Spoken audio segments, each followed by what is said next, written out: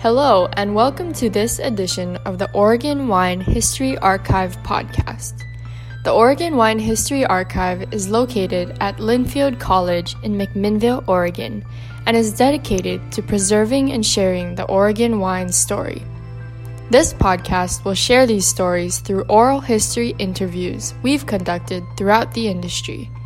Please enjoy these stories. I think I got interested in wine the way a lot of people do. They are served wine somewhere, or they're involved in some activity where wine is served, and they wonder, okay, how does anyone know anything about this? Then in the early 70s, I tasted one of the first Oregon Chardonnays and was absolutely shocked at the quality. It was so different from the other wines that were coming out of the United States, mostly from California. And it reminded me so much of the Burgundies. I immediately went out and started talking to people who were getting started.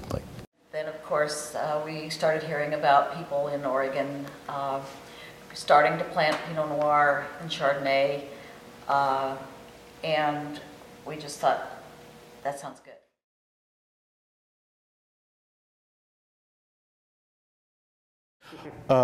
In the early spring of 1980, John and Sally were on some kind of a medical convention, and they met a guy in Southern California who was a member of the Brotherhood of the Knights of the Vine.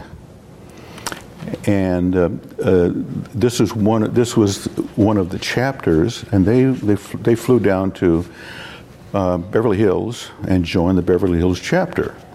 Came back and said, "You got to join this. We got to start a chapter up here." Okay, so we did. One of the things about the Brotherhood is that it's a conglomeration of winemakers, people who are in the retail business and winemaking, anything that has to do with the wine industry, along with a lot of people who just care about those things, care about those people, care about what they're doing.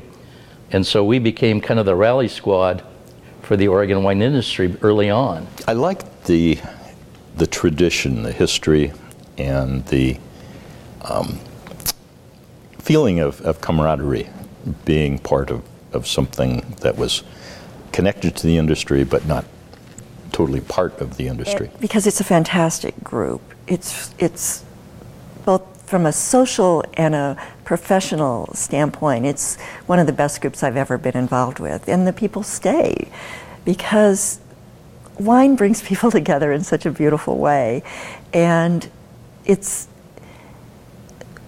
we make friends that we have for life. There's some funny stories about the wine groups. Originally, when they were formed, the wine tasting groups, the idea was that every year the groups would get reformed. So you'd have an opportunity to spend time with other members of the Wine Brotherhood. So our group was one of the very first ones, and none of us knew each other. And after the first year, where he said, "Well, you can't split us up.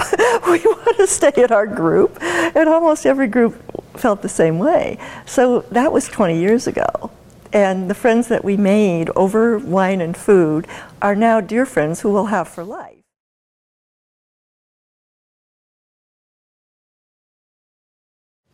It really happened because those of us who were in the industry realized that we needed to have trained people coming along to fill a lot of jobs in the industry. And although the other schools around the world are really good, they don't necessarily teach people how to make wine or how to grow grapes in Oregon. And we thought it was important to be able to have that focus locally. And so we've expanded to so many different colleges now and changed the program so that not just that aspect is there, but to directly fund projects that support the wine industry. So it's a natural fit.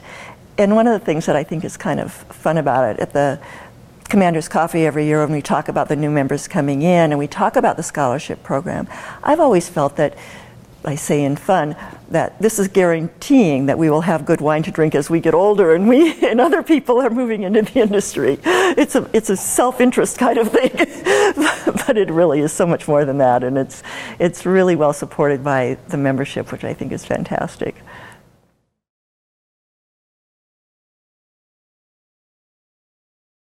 I'm proud that they started including women because when Joe first joined the Brotherhood, he was the member and I tagged along, and I didn't really want to become a gentle lady of the vine, which was the option at that time. And I can attest, she's not gentle. So then they decided to include another category for Master Lady of the Vine, and I thought, well, okay, I'll go for that.